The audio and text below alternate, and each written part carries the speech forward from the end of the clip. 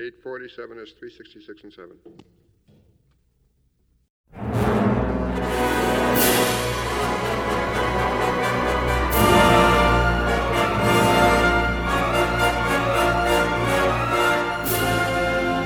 Hello and welcome to A Score to Settle, a podcast about movie and TV music.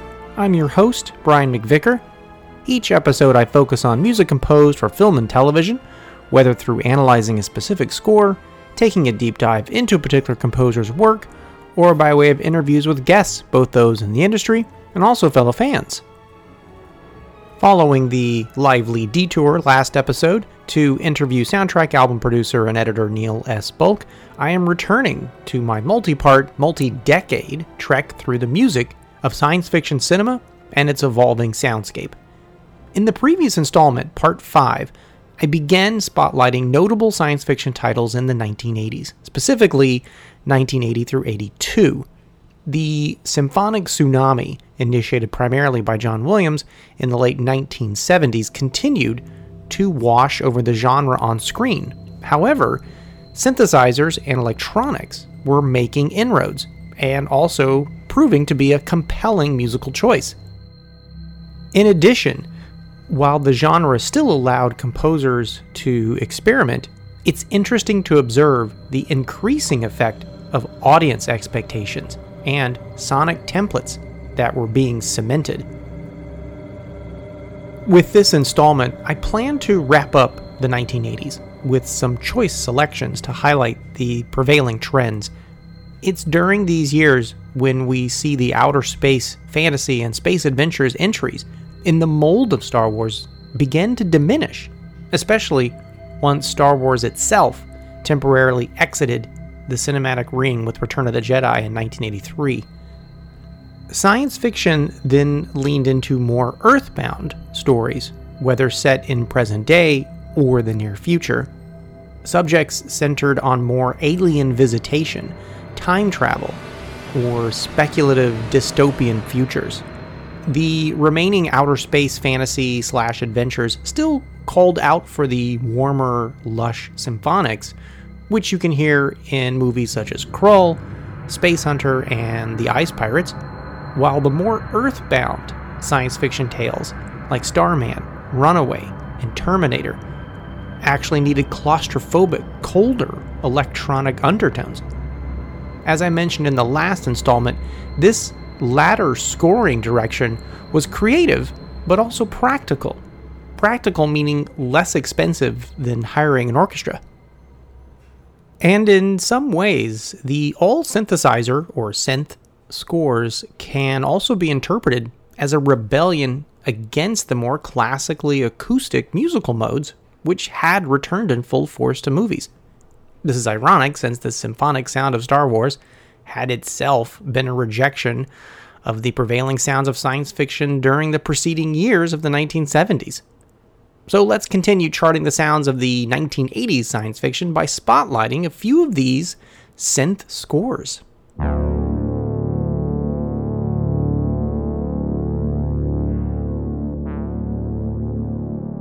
When talking about the explosion of electronic scores during the 1980s, the music of Vangelis, Tangerine Dream, John Carpenter, and Harold Faltermeyer are often listed first, but one composer that is occasionally missed is Brad Fiedel, whose oppressive, thudding, single-minded score for 1984's Terminator is inarguably iconic. This was the little low-budget, dismissed science fiction flick that made stars of both its villain, played by Arnold Schwarzenegger, and its director, James Cameron.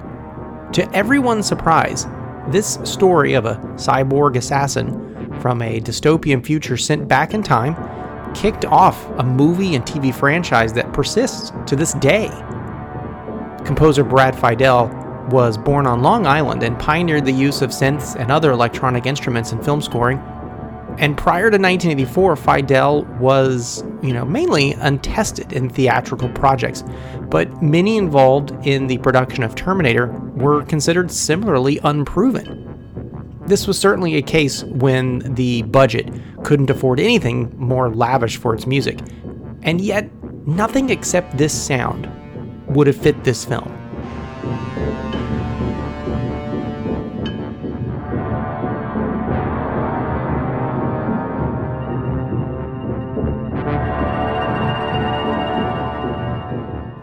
his music for Terminator was performed live and not via sequencers, and in Fidel's own words, reflect a mechanical man and his heartbeat.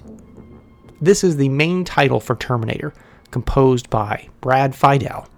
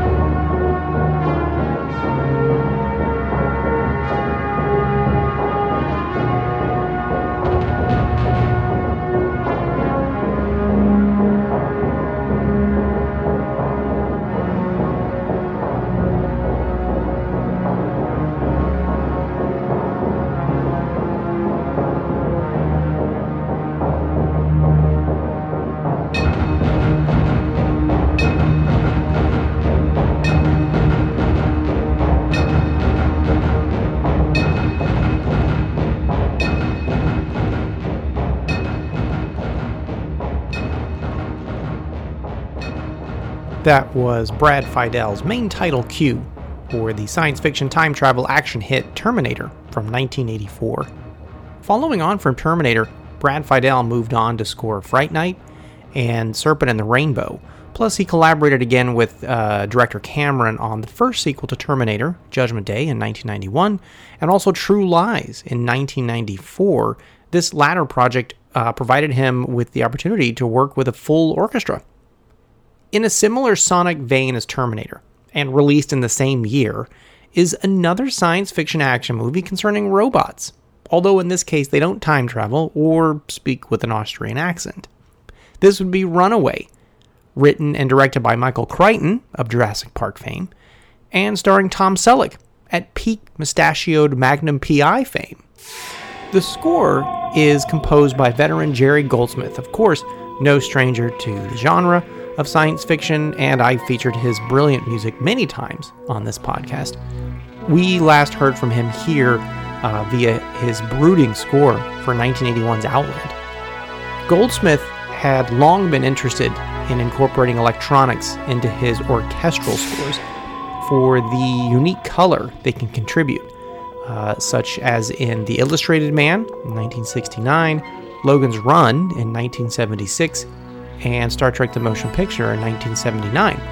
However, during much of the 1980s, this electronic component took center stage for him in both solo efforts, such as this score and Criminal Law, and also when supported by an orchestra, as in Gremlins and Extreme Prejudice.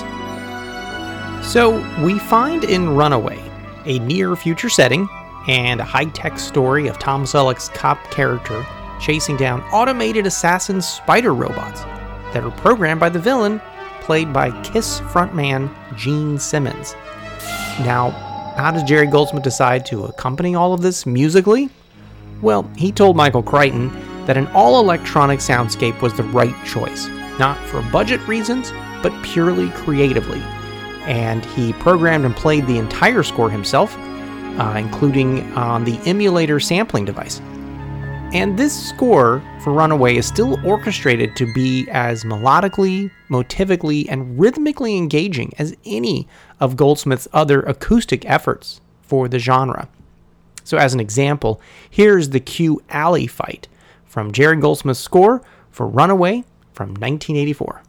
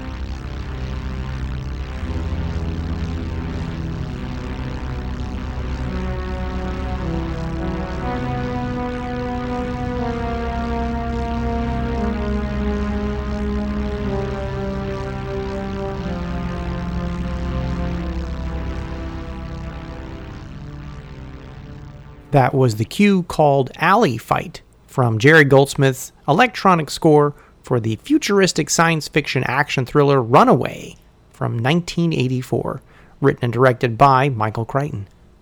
The synth sound was strong in many subsequent scores by Goldsmith, with 2 more all-electronic outings for the aforementioned Criminal Law and also another science fiction action thriller, Alien Nation, both in 1988. Interestingly enough, though, his music for Alien Nation went unused and was replaced by another composer's work. Sticking with the electronic arena, we find overall a warmer, ethereal tone in Jack Nitzsche's score for Starman, another science fiction entry from the same year, 1984.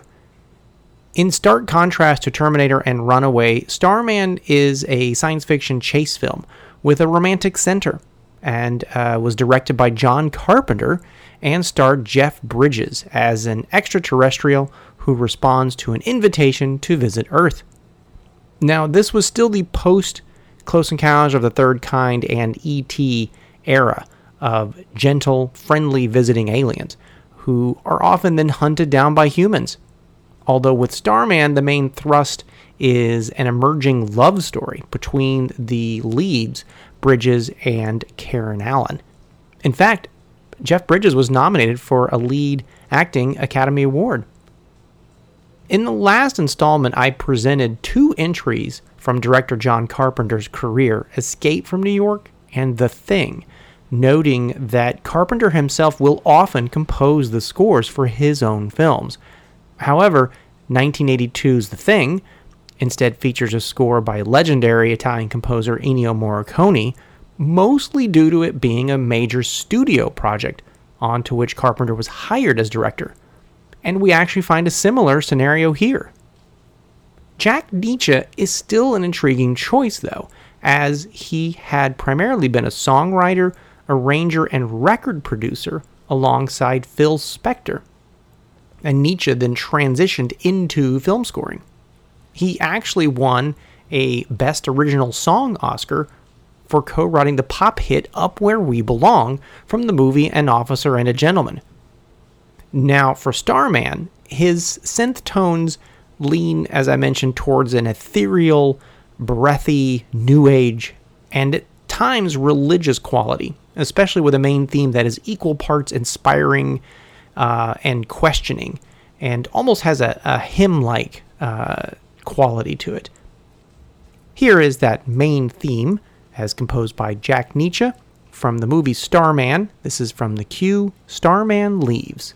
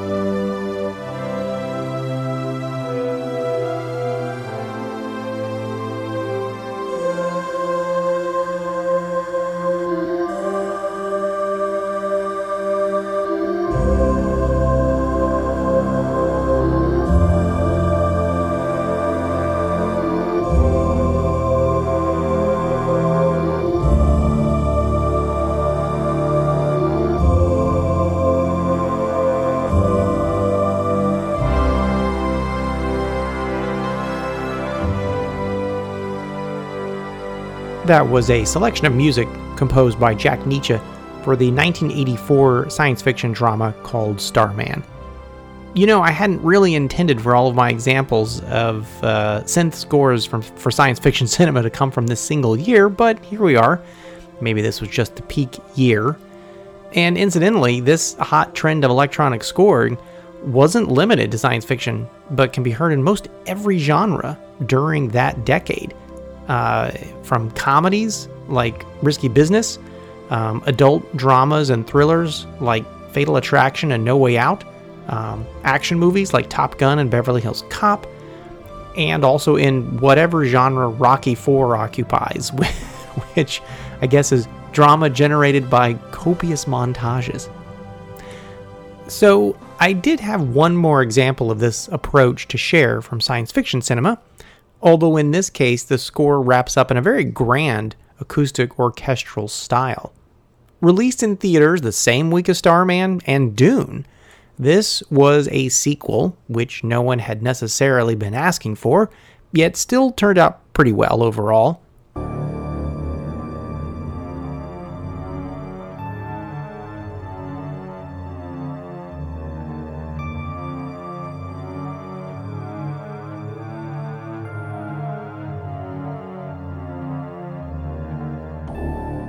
In 2010, directed by Peter Hyams and starring Roy Scheider, was based on Arthur C. Clarke's own book sequel to his original iconic 2001: A Space Odyssey, that movie having been released 15 years prior.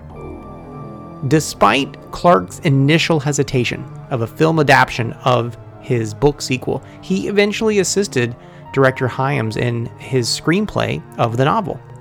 The story picks up threads from the 1968 Kubrick-directed original, yet is more of a traditional linear science fiction adventure.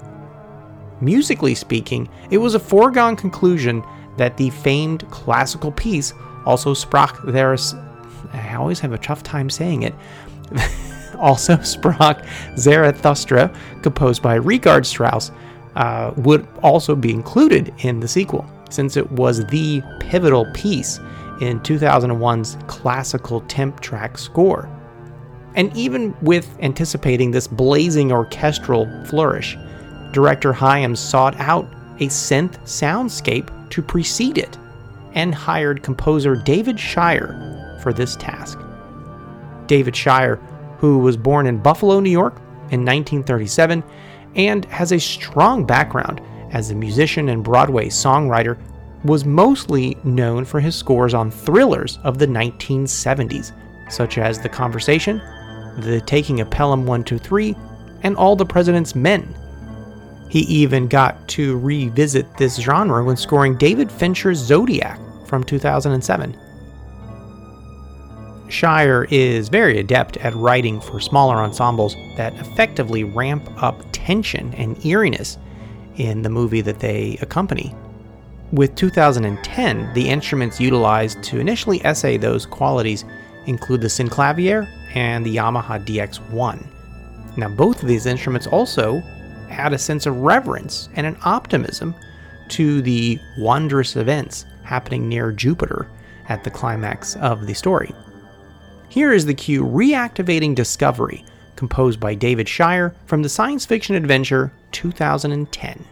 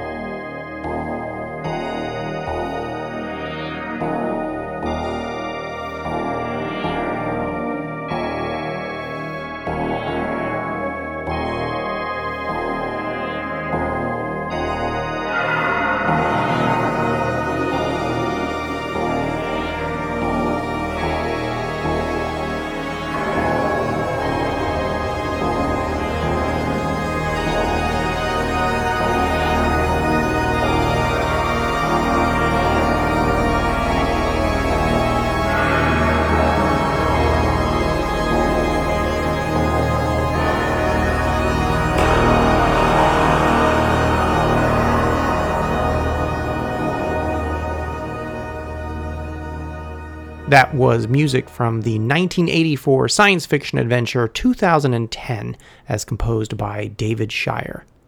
In his personal life, Shire was once married to actress Talia Shire, who put him into the inner circle of Francis Ford Coppola, and then later married actress Didi Cohn, best remembered for her role in 1978's musical Grease.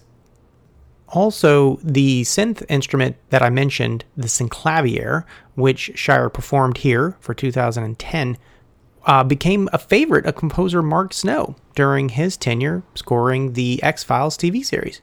So there's another notable title that I'd like to spotlight, although I realize I intimated that 2010 was my last example of this particular scoring trend, but this title traces a similar arc musically from all synthesizer and electronic instrumentation before later expanding into an acoustic and grandly symphonic soundscape.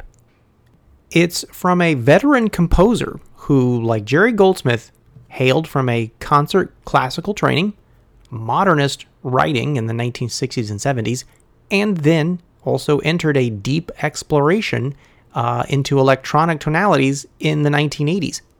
This would be legendary French composer Maurice Jarre, he of Lawrence of Arabia fame, and his memorable melodic score for 1985's outer space science fiction picture Enemy Mine. Enemy Mine was directed by Wolfgang Petersen and starred Dennis Quaid and Louis Gossett Jr., enemies now stranded together on a harsh, distant planet. Petersen had recently directed Das Boot and The Never-Ending Story, and composer Maurice Jarre was in the middle of a year of towering achievements, with winning scores for Witness, Mad Max Beyond Thunderdome, and The Bride. Like Jerry Goldsmith, Jarre had been incorporating more electronics into his orchestral scores and then tried his hand at solo synth works, Dreamscape and the aforementioned Witness being examples of the latter. Jarre's harmonically complex and eloquent writing for full orchestra is also fully on display here, which is why I think this score, in a film that straddles the decade itself, also straddles the two-pronged musical approach to science fiction cinema at this time. The traditional acoustically symphonic and the electronic components each take turns driving the drama before working in harmony, without either losing their unique sonic character. Here is a short suite of music from Enemy Mine, which showcases both the synth and orchestral components.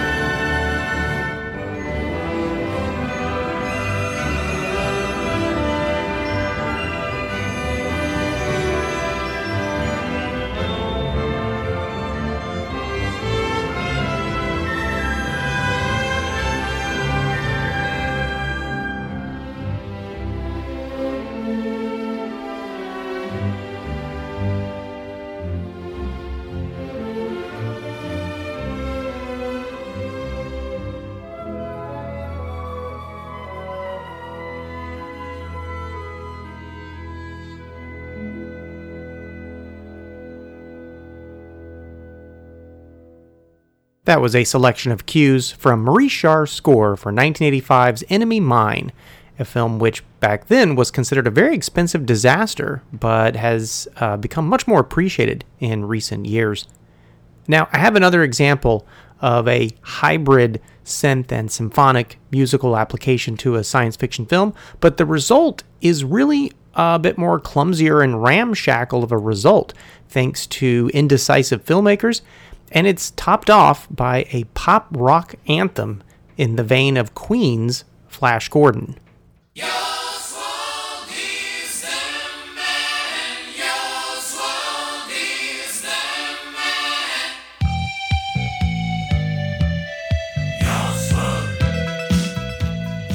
This is Yor, the Hunter from the Future, an epically strange science fiction flick from 1983, based on an Italian comic book called Yor, the Hunter, and directed by Antonio Margheriti. It's a Turkish-Italian co-production which fuses the genres of post-apocalyptic, prehistoric sword and sorcery, and science fiction tropes.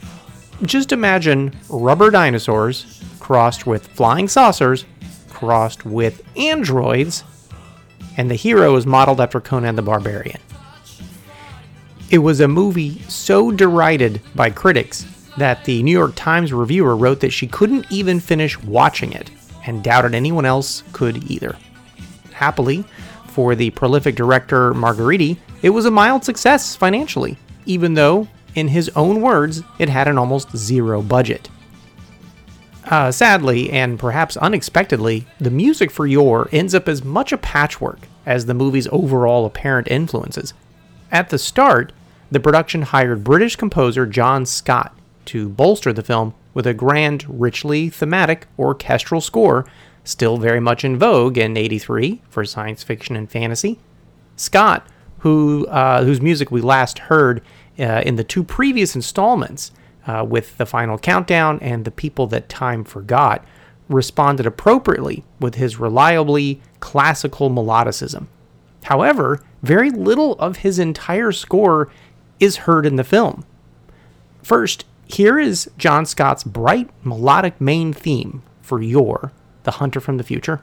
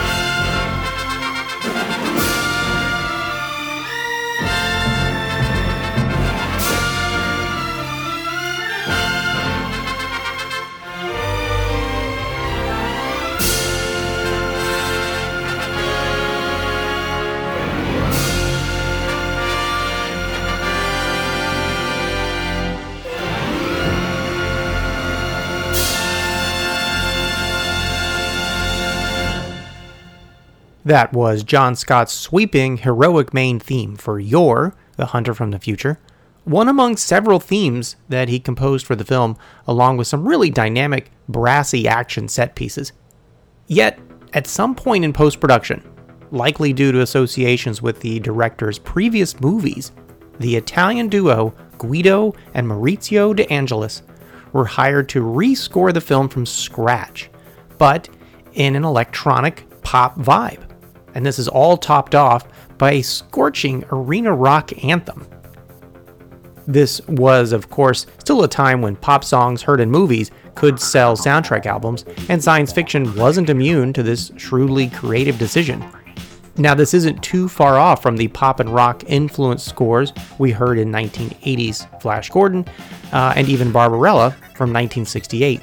But in those instances, the pop aspects are more organically integrated into the final score, whether by the sole composer on the film or with an honest collaboration, as with composer Howard Blake working with the band Queen to adapt their themes for Flash Gordon.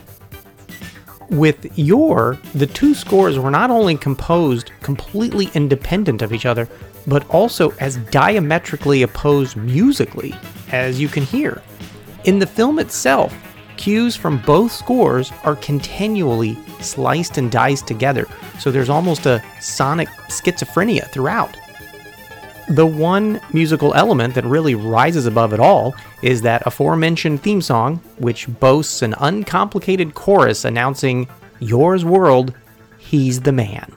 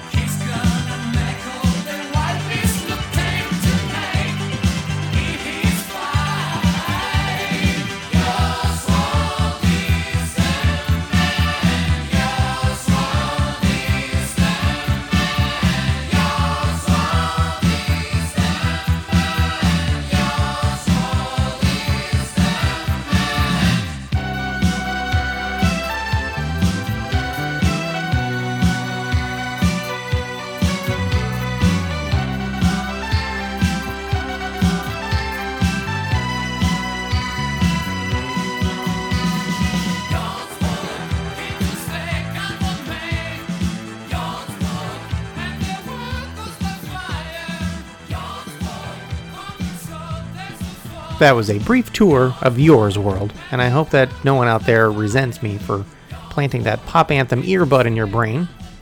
So, while we're on the topic of pop music intersecting with 1980s science fiction cinema, another such example in which this is front-loaded is the mega-budget, mega-strange, and unfortunately mega-disaster Dune from 1984, directed by the indie icon David Lynch and based on the classic novel by Frank Herbert. After several previous attempts by producer Arthur P. Jacobs and Alejandro Jodorowsky, respectively, it was Italian producer Dino De Laurentiis who launched this particular filmic adaptation, shifting from Ridley Scott as director to David Lynch. Now, this version of Dune is certainly a unique, if somewhat muddled entry in the genre, and one of the most interesting elements is the music, composed by the rock band Toto.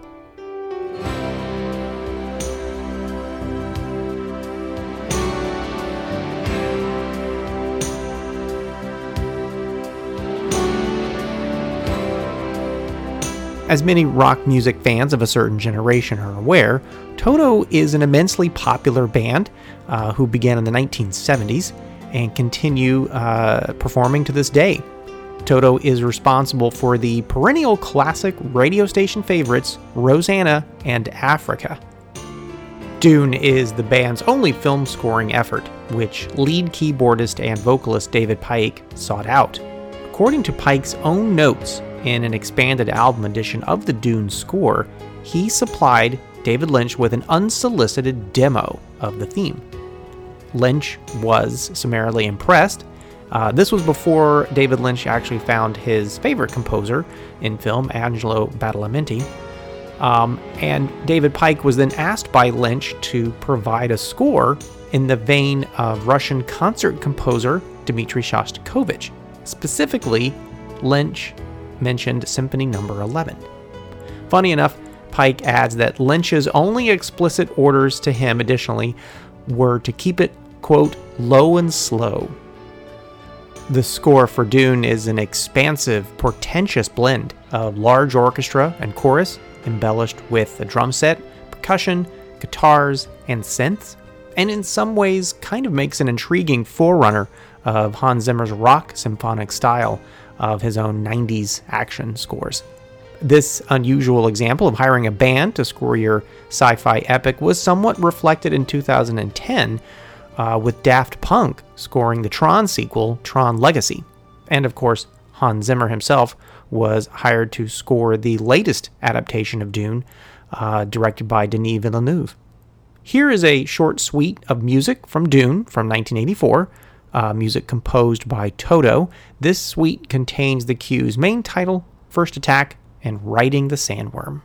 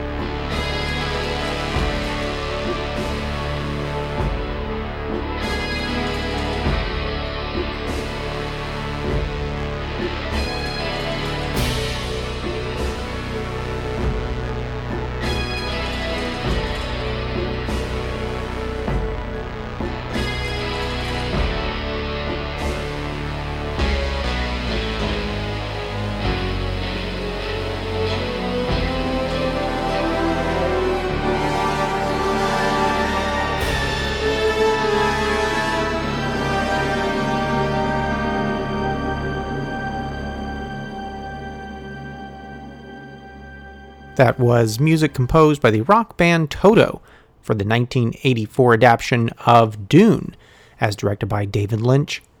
The cues in that suite were the main title, First Attack, and Riding the Sandworm. Now, there are actually 2 album releases for that film. The original 40-minute LP, which was released on Polydor Records, if I'm correct, which includes highlights from the score along with dialogue, and one additional meditative piece of music called the Prophecy Theme, which is composed by Brian Eno. And this Prophecy theme is actually tracked often throughout the movie. The second album was released much later on PEG recordings and is a 72-minute edition of solely the score tracks composed by Toto.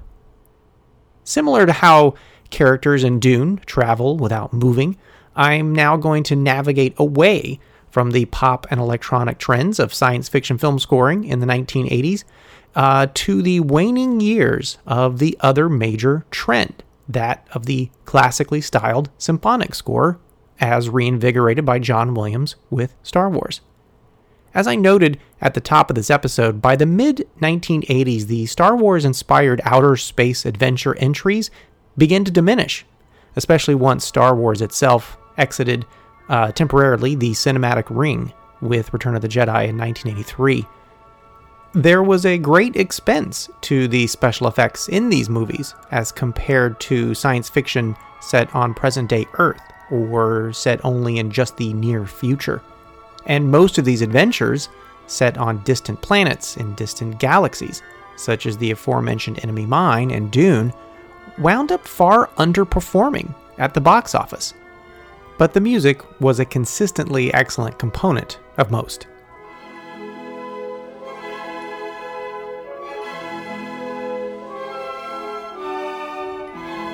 From 1983, directed by Peter Yates and starring Kenneth Marshall and Lisette Anthony, Krull is a lavish and imaginative space fantasy that blends together elements of otherworldly science fiction, old Hollywood swashbucklers, fairy tales, and lasers.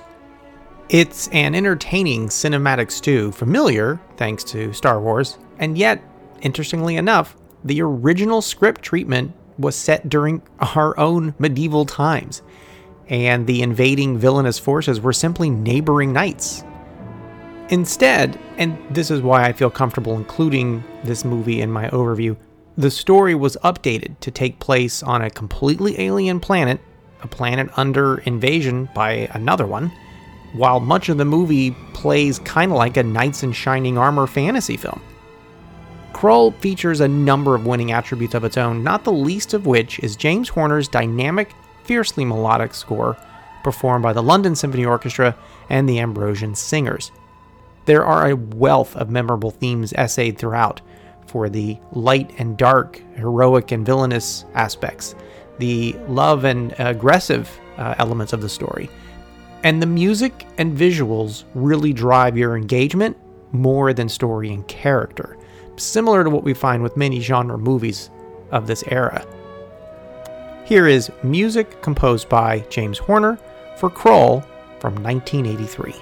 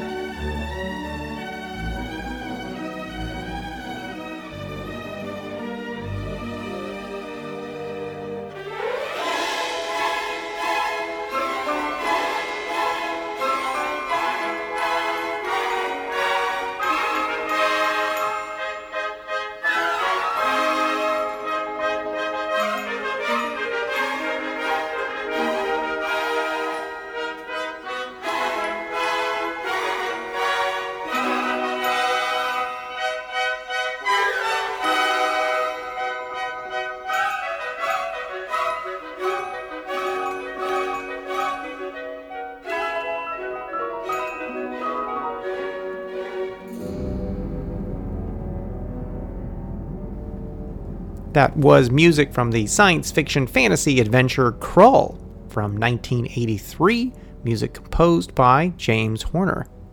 Now, in 1983, only a few years into his film scoring career, Horner had found himself rapidly in demand for blockbuster projects, competing against A-list titans like John Williams and Jerry Goldsmith, John Barry, and others.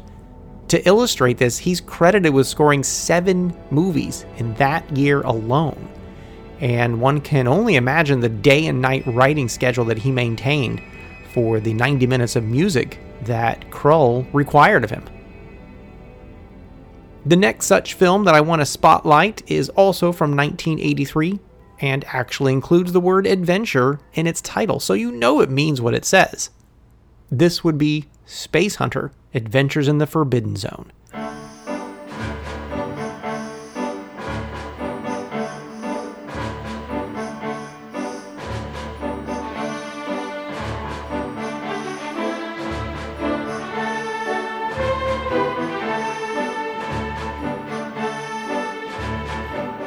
Originally titled Adventures in the Creep Zone, Space Hunter is an entry in the brief revival of 3D in the early 1980s. It was directed by Lamont Johnson and starred Peter Strauss, Molly Ringwald, and Ernie Hudson. The story of Space Hunter is set in the 22nd century, and instead of blending fairy tale attributes into a space fantasy landscape, as with Star Wars and Krull, this grafts on more of a Hollywood Western framework, not unlike the High Noon-inspired Outland from 1981. There's also a dash of the Road Warriors influence seen in the main hero vehicle in Space Hunter, a 4-wheeled muscled mean machine called the Scrambler. Since Space Hunter: Adventures in the Forbidden Zone was an Ivan Reitman production, it was a foregone conclusion that veteran composer Elmer Bernstein would be hired. From Animal House in 1978 through Legal Eagles in 1986, whether he was directing or producing, Reitman favored Bernstein as his go-to for musical accompaniment. Along with director John Landis, they both provided Elmer Bernstein many of his biggest commercial successes during the 70s and 80s. Now, we last heard from Bernstein in the last installment, the previous installment, when I presented music from his epic symphonic score for the animated Heavy Metal. For Space Hunter, Elmer Bernstein was quoted in a 1986 interview in Starlog magazine as saying that the producers were, quote, looking for a more conventional approach, so I wrote it like a Western with lots of straightforward heroics and a conventional orchestra, except for the Ondes Martineau, end quote. Now, this latter instrument that Bernstein mentions is one that I also mentioned earlier for its use in Heavy Metal, and how Bernstein became so enamored with its tonal quality that it's consistently featured in nearly all of his subsequent scores after 1981. Here's a taste of that old-school, heroic Western flavor that Bernstein brought to Space Hunter with the end credits.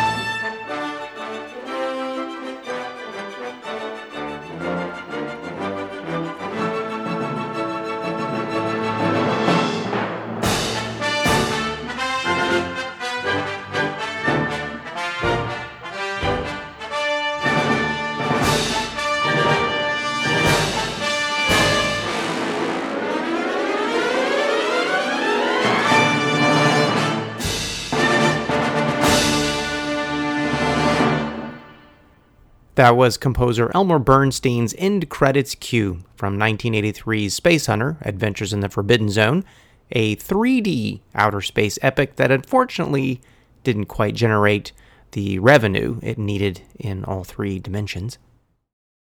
Shifting back towards the Star Wars-styled efforts that also followed the Joseph Campbell hero's journey model, as demonstrated by Luke Skywalker, we have the charming and earnest The Last Starfighter.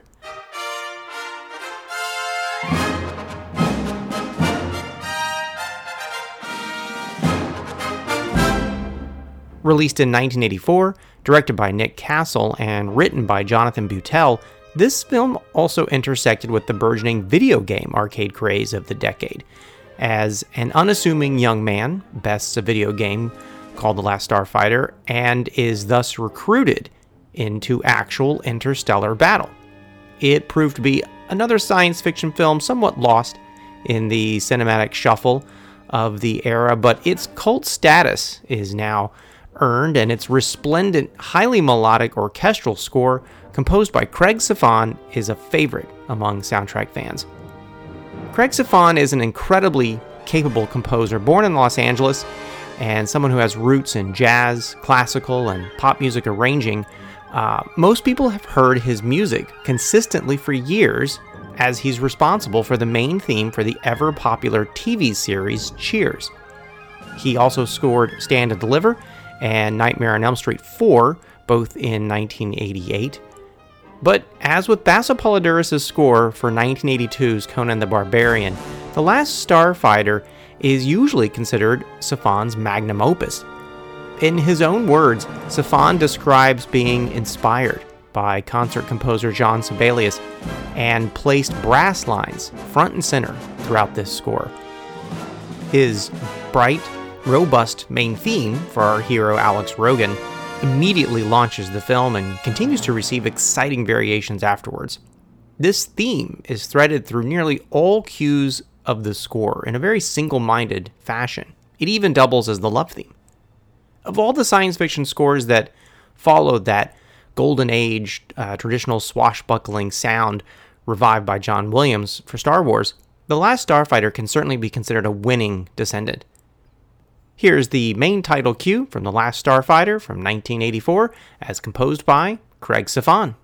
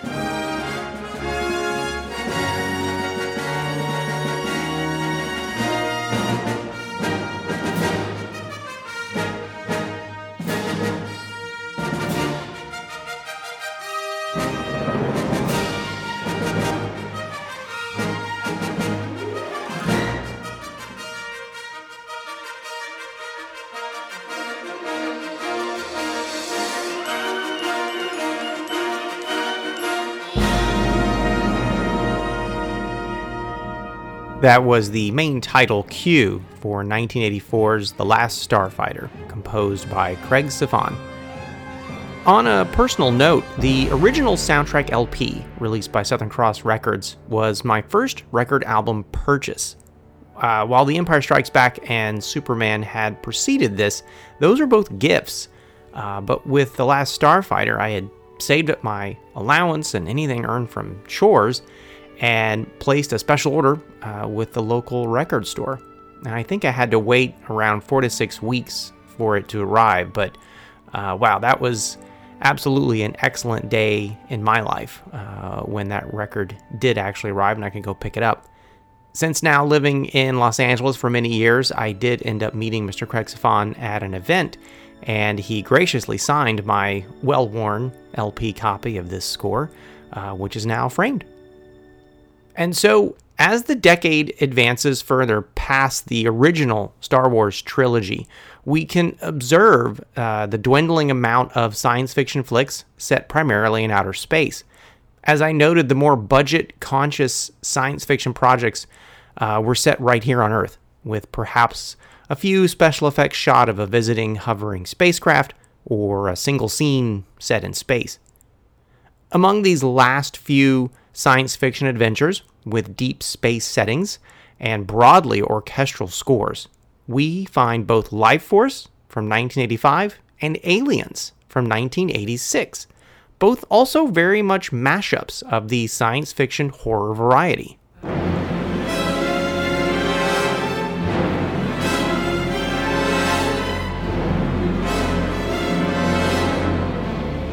First up, Life Force was primarily a British production based on a 1976 novel by Colin Wilson called The Space Vampires, which I guess kind of gives away the main thrust of the plot, adapted by Dan O'Bannon of Alien fame and directed by Tobe Hooper, who had previously directed the original Poltergeist and the Texas Chainsaw Massacre. The film's rather expansive scope covers a space shuttle's mission in deep space, an encounter with Halley's Comet, long-lived energy-draining vampires, and also a zombie apocalypse in London. So, during the 1980s, which composer do you think would be best suited for this material? Well, if you guessed a composer mostly associated with jazz, pop, and comedy scores from the 1960s, then you would be incredibly, shockingly correct.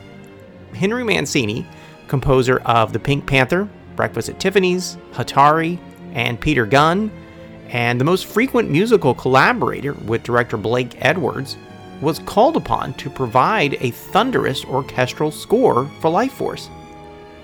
And while initially it was James Horner who had been sought out by Tobe Hooper for the music, hiring Mancini proved quite inspired. As you might recall, way back in my episode on science fiction movie music of the 1950s, we heard examples of Mancini from B-grade genre programmers such as It Came from Outer Space and Creature from the Black Lagoon. Life Force carries the DNA of those black and white 1950s science fiction flicks in its ice-cold veins.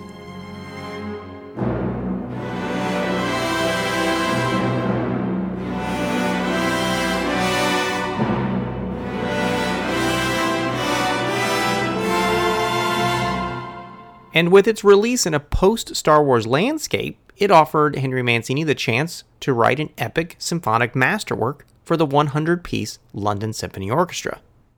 Here is composer Henry Mancini's muscular, driving main theme from 1985's Life Force. Incidentally, this theme is heard only in the main and in titles of the film.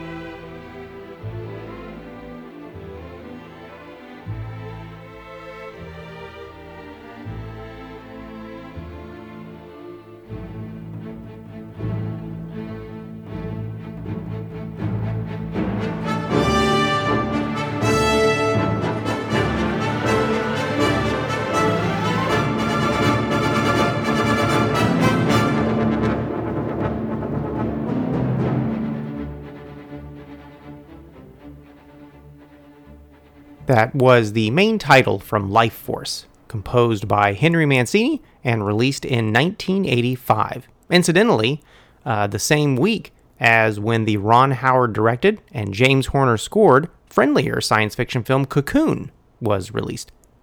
Life Force was easily defeated at the box office that weekend, but as I noted earlier, this was still the era in which audiences responded more positively to friendlier alien visitors, such as E.T. the Extraterrestrial and Starman, than they did the more threatening aliens in The Thing and Life Force. Mancini's score, while written for a large orchestra, which was in vogue for science fiction at the time, doesn't follow the model of thematic application as heard in Star Wars and other film scores that emulated it, though. That main theme we heard is never referenced within the body of the score, and there aren't really any recurring motifs for characters or places that you sort of would hang your ear on.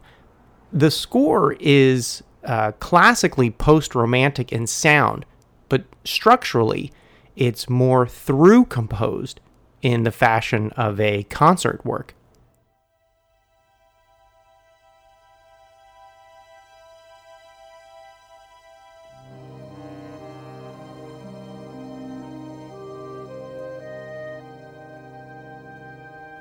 Next up, since his name keeps reoccurring, I also wanted to present James Horner's music for Aliens from 1986, the first sequel to the original, this time written and directed by James Cameron, only 2 years after Terminator had become an unexpected hit. As many fans know, Cameron expertly expanded the characters and the universe seen in Alien, surprising audiences and garnering an Academy Award nomination for lead actress Sigourney Weaver. In the 1979 original, the music was by Jerry Goldsmith, but in this case, with a reduced budget allotted due to the studio's uncertainty that an Alien sequel could even work, James Horner was considered the less expensive alternative. It's an interesting parallel to what transpired in Star Trek II, The Wrath of Khan, honestly, with Horner taking over for Goldsmith after Star Trek the Motion Picture in 1979 for much the same reason. Musically, while Horner's score is orchestral, even employing the London Symphony Orchestra, it still doesn't fill outer space in any sweeping romantic gestures, and only a few melodic or motivic statements heard are repeated or developed. The music here is solely focused on the horror and action, often filled with either fury or dread.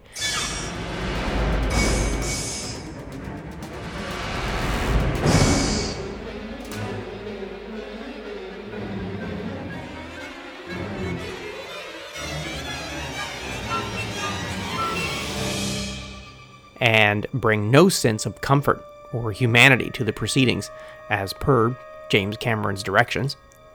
Horner had very little time, he had very little composing time granted to him on Aliens, and even after completing the work, Cameron edited, moved, or just plain omitted cues from where they had been intended. As an example, this is the cue called Combat Drop, which is James Horner's initial approach to the early exciting scene in the movie, and it's a cue which was replaced with a percussive music library track composed by Harry Rabinowitz. So again, this is the unused cue, Combat Drop, composed by James Horner for Aliens from 1986.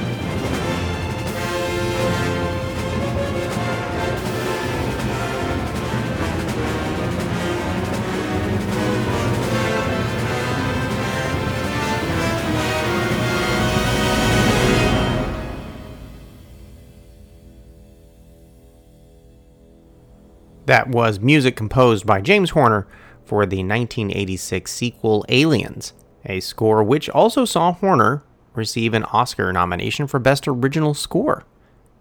So it's interesting that in these last few outer space adventures, post Return of the Jedi, there was still an effort to utilize a full acoustic orchestra, but the style and application had shifted away from the model expressed in 1977's Star Wars. The use of an orchestra was no longer heard via multiple recurring melodic themes assigned to a character, a place, or a thing, and there wasn't an attempt to recapture and transplant the sound of old Hollywood of the stars. And of course, the acoustic was being wedded to the electronic so that the movie wouldn't sound too old-fashioned. So let's turn this particular episode around and return it back to Earth for the last few highlights, appropriately closing out with the more earthbound science fiction titles. As science fiction cinema retreated from deep space settings, even futuristic series such as Star Trek found a reason to set its fourth installment on present-day Earth, and the live-action Masters of the Universe from 1987, previously a toy and cartoon incarnation, very quickly migrates its characters from an alien planet to present-day Los Angeles. And I would be remiss if I didn't mention both have wonderfully vibrant orchestral scores composed by Leonard Rosenman and Bill Conti, respectively. But for time reasons, I didn't want to include them in this episode, just trying to keep this episode from being too long. Now, back on Earth, this is an opportunity to present a young composer who, like James Horner, was new to the 1980s movie screens and very quickly rose to the in-demand A-list thanks to the science fiction genre. Alan Silvestri, who I covered more fully in a previous episode, surprised everyone in Hollywood with what seemed like an effortless left turn in style.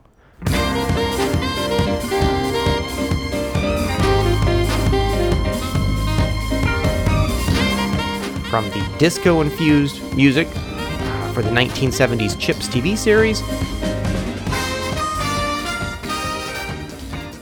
and the drum loops in 1984's adventure Romancing the Stone,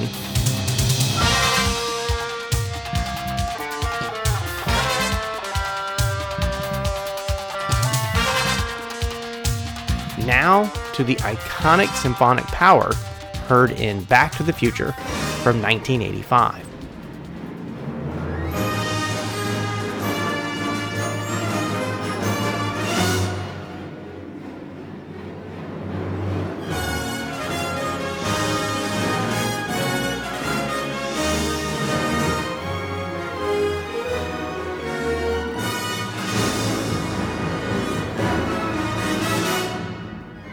Back to the Future as a movie and Alan Silvestri's score has only gained more love and attention in the years since its release.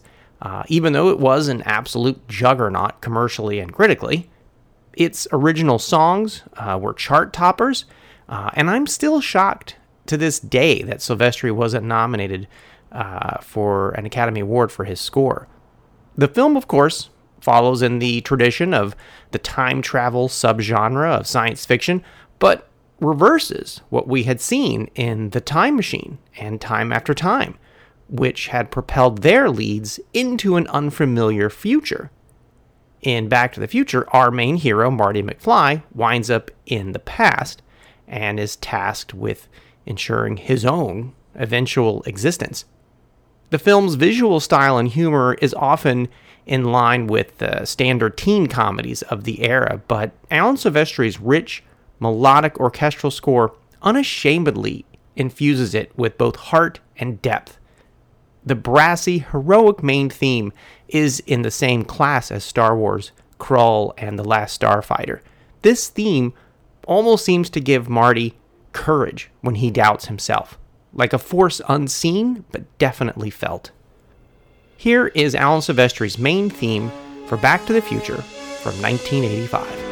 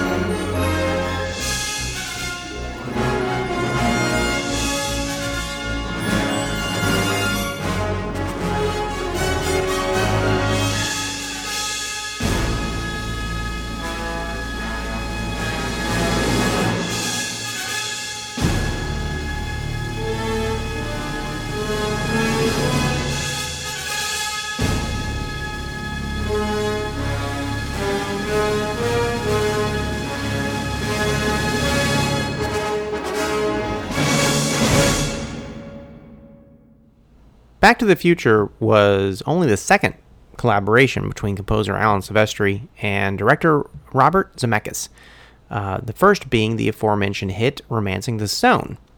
Their memorable collaboration continues to this day. Actually, the last such film project as being The Witches from 2020. Silvestri did receive both Saturn Award and Grammy nominations for his Back to the Future score, and in quick succession was called back to the genre with Flight of the Navigator in 1986, Predator in 1987, My Stepmother is an Alien in 1988, and wrapped up the decade with the 1-2 punch of Back to the Future 2 and The Abyss in 1989.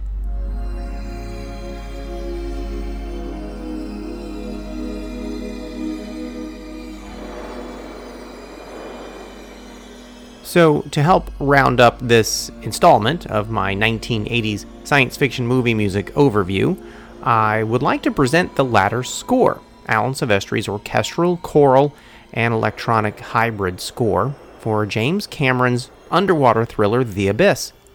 I think there are several reasons why it's notable to include, and it helps me to pause for a moment and connect a few dots in my overview, or at least consider some connections. Released in August of 1989, The Abyss is another strong science fiction effort from writer-director James Cameron and stars Ed Harris, Mary Elizabeth Mastrantonio, and Michael Biehn. Its story involves the blue-collar workers of an underwater drilling platform called upon to search for a missing nuclear submarine. Now, since it's a James Cameron movie, things get very tense very quickly and take several unexpected turns here, such as the reveal of extraterrestrials living on the bottom of the ocean. This might be seen as the end of the 80s trend of friendly alien visitors in the mold of Close Encounters of the Third Kind, E.T., and Starman, and Cocoon, as when we return to this particular science fiction theme in the 90s, the aliens are presented most often as threatening invaders. Think of Fire in the Sky from 1993, Mars Attacks and Independence Day from 1996, and the first X-Files movie in 1997. But The Abyss has extraterrestrials that harken back also to those we met in the 1950s, such as in 1951's The Day the Earth Stood Still. This is basically in which their message is a warning that humanity is on a course of self-destruction and needs to course correct immediately. It's a message that we should actually heed again, but it seems that by the next decade, the 1990s and beyond, visiting aliens were then seen as dangerous, a threat to be defeated, and not an opportunity for learning and self-reflection. Musically, Alan Silvestri's score is a highlight of his career and 80s science fiction cinema in general, as it combines full symphony orchestra, plus wondrous choral passages, and moody synths. The sonic journey climaxes in a sweeping rendition of the score's love theme. Here is part of the end credits cue, in which you can hear an example of that love theme. This is some of Alan Silvestri's music from The Abyss from 1989.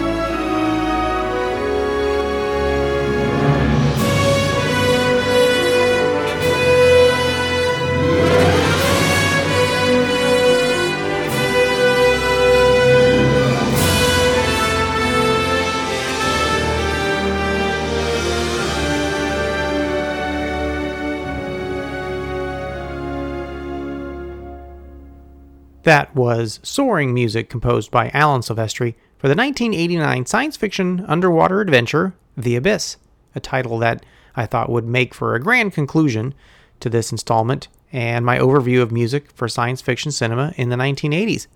Some listeners out there might be wondering, hey Brian, what about Explorers and Inner Space by Jerry Goldsmith, Slipstream by Elmer Bernstein, Cocoon and Project X by James Horner, Howard the Duck by John Barry, and why did I omit The Elephant in the Room, or movie theater, Return of the Jedi? Well, it was difficult to determine how many titles to include and whether I should continue with multiple episodes to best showcase 80s science fiction movie music. So I erred on the side of brevity, narrowing my list to just enough examples to help spotlight the variety of styles heard from 1983 till 89. But I think that I included enough examples, hopefully, to identify the musical trends inherent in this decade, what was new, and what was being carried forward from previous decades.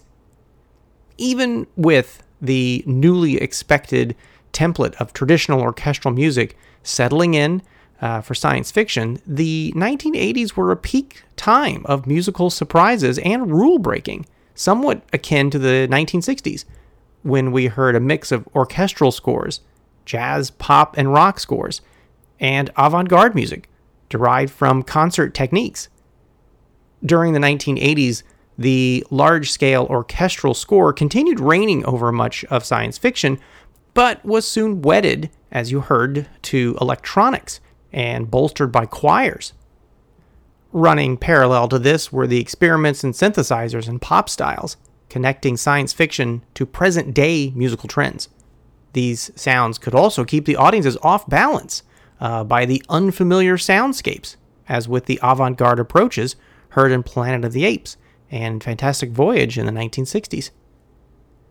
During the 1990s, science fiction was mostly earthbound, small-scale, and threaded into more overt action or comedy frameworks. Overall, there was a trend towards homogenization in movie music across the industry as a whole, and thus less experimentation, less wild swings for the fences. Nevertheless, there are still phenomenal scores for the genre during the next decade.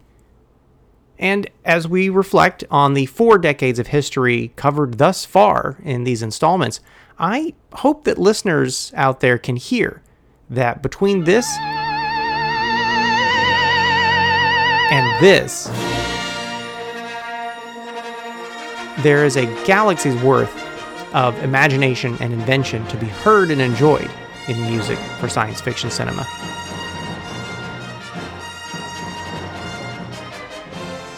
I want to thank everyone for listening today to this episode of the podcast. I surely hope that this sonic journey into the music of science fiction cinema has continued to be entertaining and illuminating for everyone. Charting science fiction titles in the 1990s would be the next logical installment, although I'm not sure when I will pick back up with this focus. Topics for the upcoming episodes might veer in a completely new direction. Music heard in this episode are from the following films: Terminator, composed by Brad Fiedel; Runaway, by Jerry Goldsmith; Starman, by Jack Nietzsche; 2010, composed by David Shire; Enemy Mine, composed by Maurice Jarre; You're, the Hunter from the Future, music by John Scott, and additional music by Guido De Angelis and Maurizio De Angelis, and the song Yours World, performed by Oliver Onions; Dune by Toto; Krull and Aliens, both composed by James Horner; Space Hunter, Adventures in the Forbidden Zone by Elmer Bernstein; The Last Starfighter, composed by Craig Safan; Life Force by Henry Mancini; a little bit of Star Trek IV, composed by Leonard Rosenman; and music by Alan Silvestri for The Abyss, Back to the Future, Romancing the Stone, and the TV series Chips. If you would like to send any comments or questions, you can email the show at ascoretosettlepodcast @gmail.com. Find the blog at score2settleblogspot.com. On Facebook at facebook.com/score2settle. And on Twitter at score2settlepod. That's score, the number 2, settle pod. If you listen to the show by way of iTunes, feel free to leave a rating and review. I'm always appreciative of that. And if you leave a review, you can also get a shout out on the next episode. Thanks again for listening.